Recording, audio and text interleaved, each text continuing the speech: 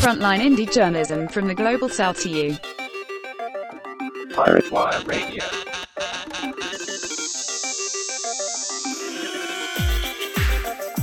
Transmission initiating in 3, 2, 1. Piracy commencing. Pirate Wire Radio.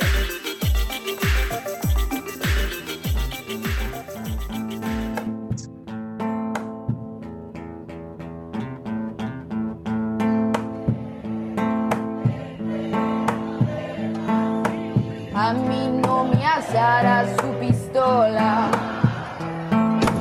Yo también tengo hambre de matar. Pero a mí estos fierros no me gustan. Yo saco las uñas pa' pelear. Y a mí que me disparen de frente y que sean la puerta de mi casa. Welcome back to Pirate Wire Radio. I'm Joshua Collins, and this week we're talking about the biggest protests in Colombian history. This week is the year anniversary of a national strike in Colombia that paralyzed major cities and ports across the country, and which prompted a brutal police crackdown, which left scores dead and thousands arrested, many illegally and arbitrarily, according to investigators.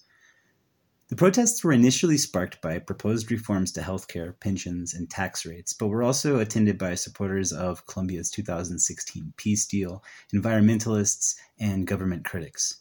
Daniela and I both reported from the strike in multiple cities for over 3 months, daily on the streets, on the ground. And in that time, we saw fierce riots. We saw police attack peaceful protesters. We saw moments of awe-inspiring courage, as well as intense violence. We also got more than our fill of tear gas and running from random beatings from police. That sounds like a joke, but it's not.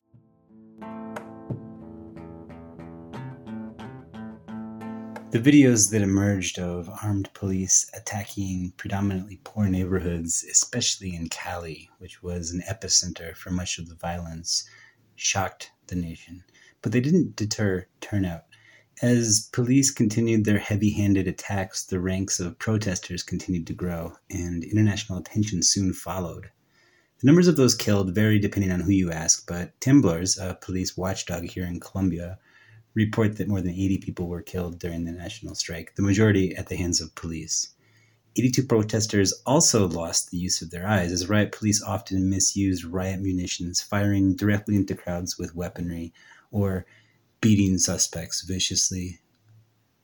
Many mothers whose sons took to the streets never saw their sons again. Nicolas Guerrero was one of those sons. We spoke with his mother Laura a year later to hear her thoughts. 1 year after the national strike, my life has changed in many ways. As I experienced firsthand as a family member of one of the victims of violence, many have been permanently injured, mutilated, or wounded in one way or another. In my case, I'm left with a little girl who has no father. He left a widow too. The damage to our household has been enormous. It's irreparable. But I've tried to summon the strength through love to bring these emotions out into the light, to hug other mums of victims who feel the same grief, the same pain, the same loss that brings us all together. As the mother of Nicolas, an artist and a brilliant man, my demand is justice.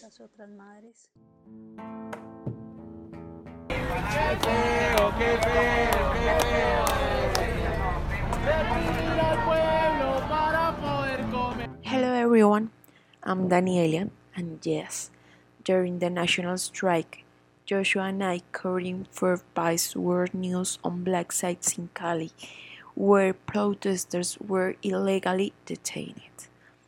One of the victims, Álvaro Herrera, was forced to flee the country due to threats against him for speaking out.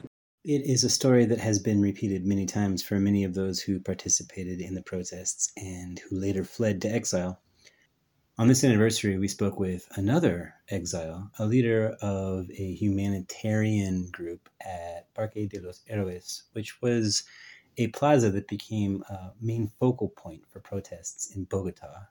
With flowers from her own nursery, she performed peaceful theatrical demonstrations as part of the protests, targeting repression. But she has since fled the country due to threats against her life. She asked that her real name be withheld, so we will refer to her as Flores. And what does Flores think a year later of the Paro Nacional? 1 year after the national strike, my life has changed 100% because I went out to protest on the streets. For using my profession to show that I was a mediator of peace, I've been persecuted, I've been stalked, I've been one of countless many on the list who are pursued and persecuted for making themselves seen. My life changed so much that I had to abandon my country, abandon my people, abandon my motherland. You can't imagine how difficult it is to learn to live in a different culture when you love your own culture so much and just want to be back. 1 year later, my demands haven't changed though. I still hear and see the people that continue fighting for the cause in the streets. The prosecutor's office said earlier this week that it had opened 625 criminal investigations in relation to last year's strike. Only 19 of these investigations seek to clarify the mass killings of protesters. 3 police have been formally charged with crimes related to the national strike, and 0 have been convicted. Compared to the thousands of arrests, which continue to this day, the vast majority without any charges, that figure is staggering. One special target of police ire are the Primera Línea protesters. The government routinely describes them as a criminal terrorist organization, but to call them an organization at all is highly misleading. The name just means front line.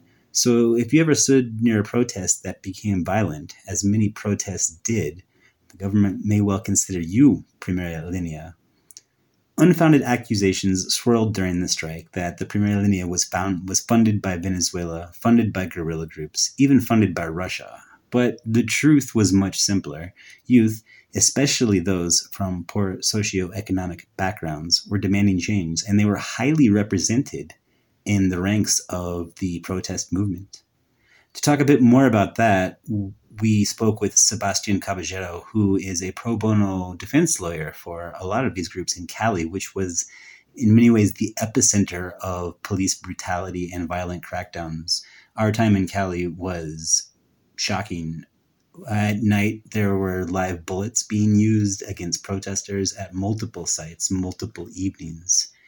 And a lot of them, protesters from that epicenter, from those protest centers, are now facing terrorism charges before the state. Having carried out an exhaustive investigation of the entire process from the victim's point of view, the first thing, in my opinion, is that the state must carry out an exercise of recognition of what has happened, because there has been an intention to deny reality, to deny facts, and to deny unjustifiable acts. With this recognition, the state must also request forgiveness from all of Colombian society, because the state has committed acts of terrorism, reprehensible criminal acts. These acts are not compatible with the mission of a democratic society.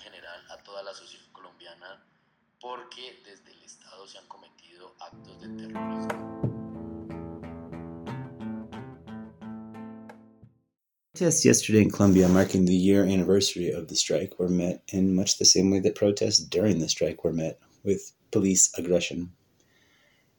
Meanwhile, elections are just around the corner. For now, a lot of this social momentum has been channeled into electoralism, but that could easily change depending on the outcome of the election. The government likes to paint these protests as an isolated event that was fomented by extremist groups and outside influence, but that's just not the case. There was a point a few weeks into the national strike last year when the protesters had an over 80% approval rating among the general public. And furthermore, they're not an isolated incident. We saw a very similar movement in 2019 when the city of Bogota exploded into protest. The government ended up declaring a curfew that was imposed by the military and deployed armed soldiers on the streets to try and put it down. The current ruling party of Iván Duque, Centro Democrático, has a history of preferring military and forceful police actions to resolve social problems. It is a pattern for them and is clearly not working. But that's all for this week. Thanks so much for tuning in. Once again, we are Pirate Wire Radio. I am Joshua Collins. Production this week was handled by Daniela Diaz. You can find us on Twitter at pirate_wire. And if you like what you hear, don't forget to hit up our Substack. We are independent journalism trying to survive in a complex world, and every donation counts. We have a plan that starts at just $5 a month. Once again, thank you so much. See you next week. See you next time. Gracias por escucharnos, piratas.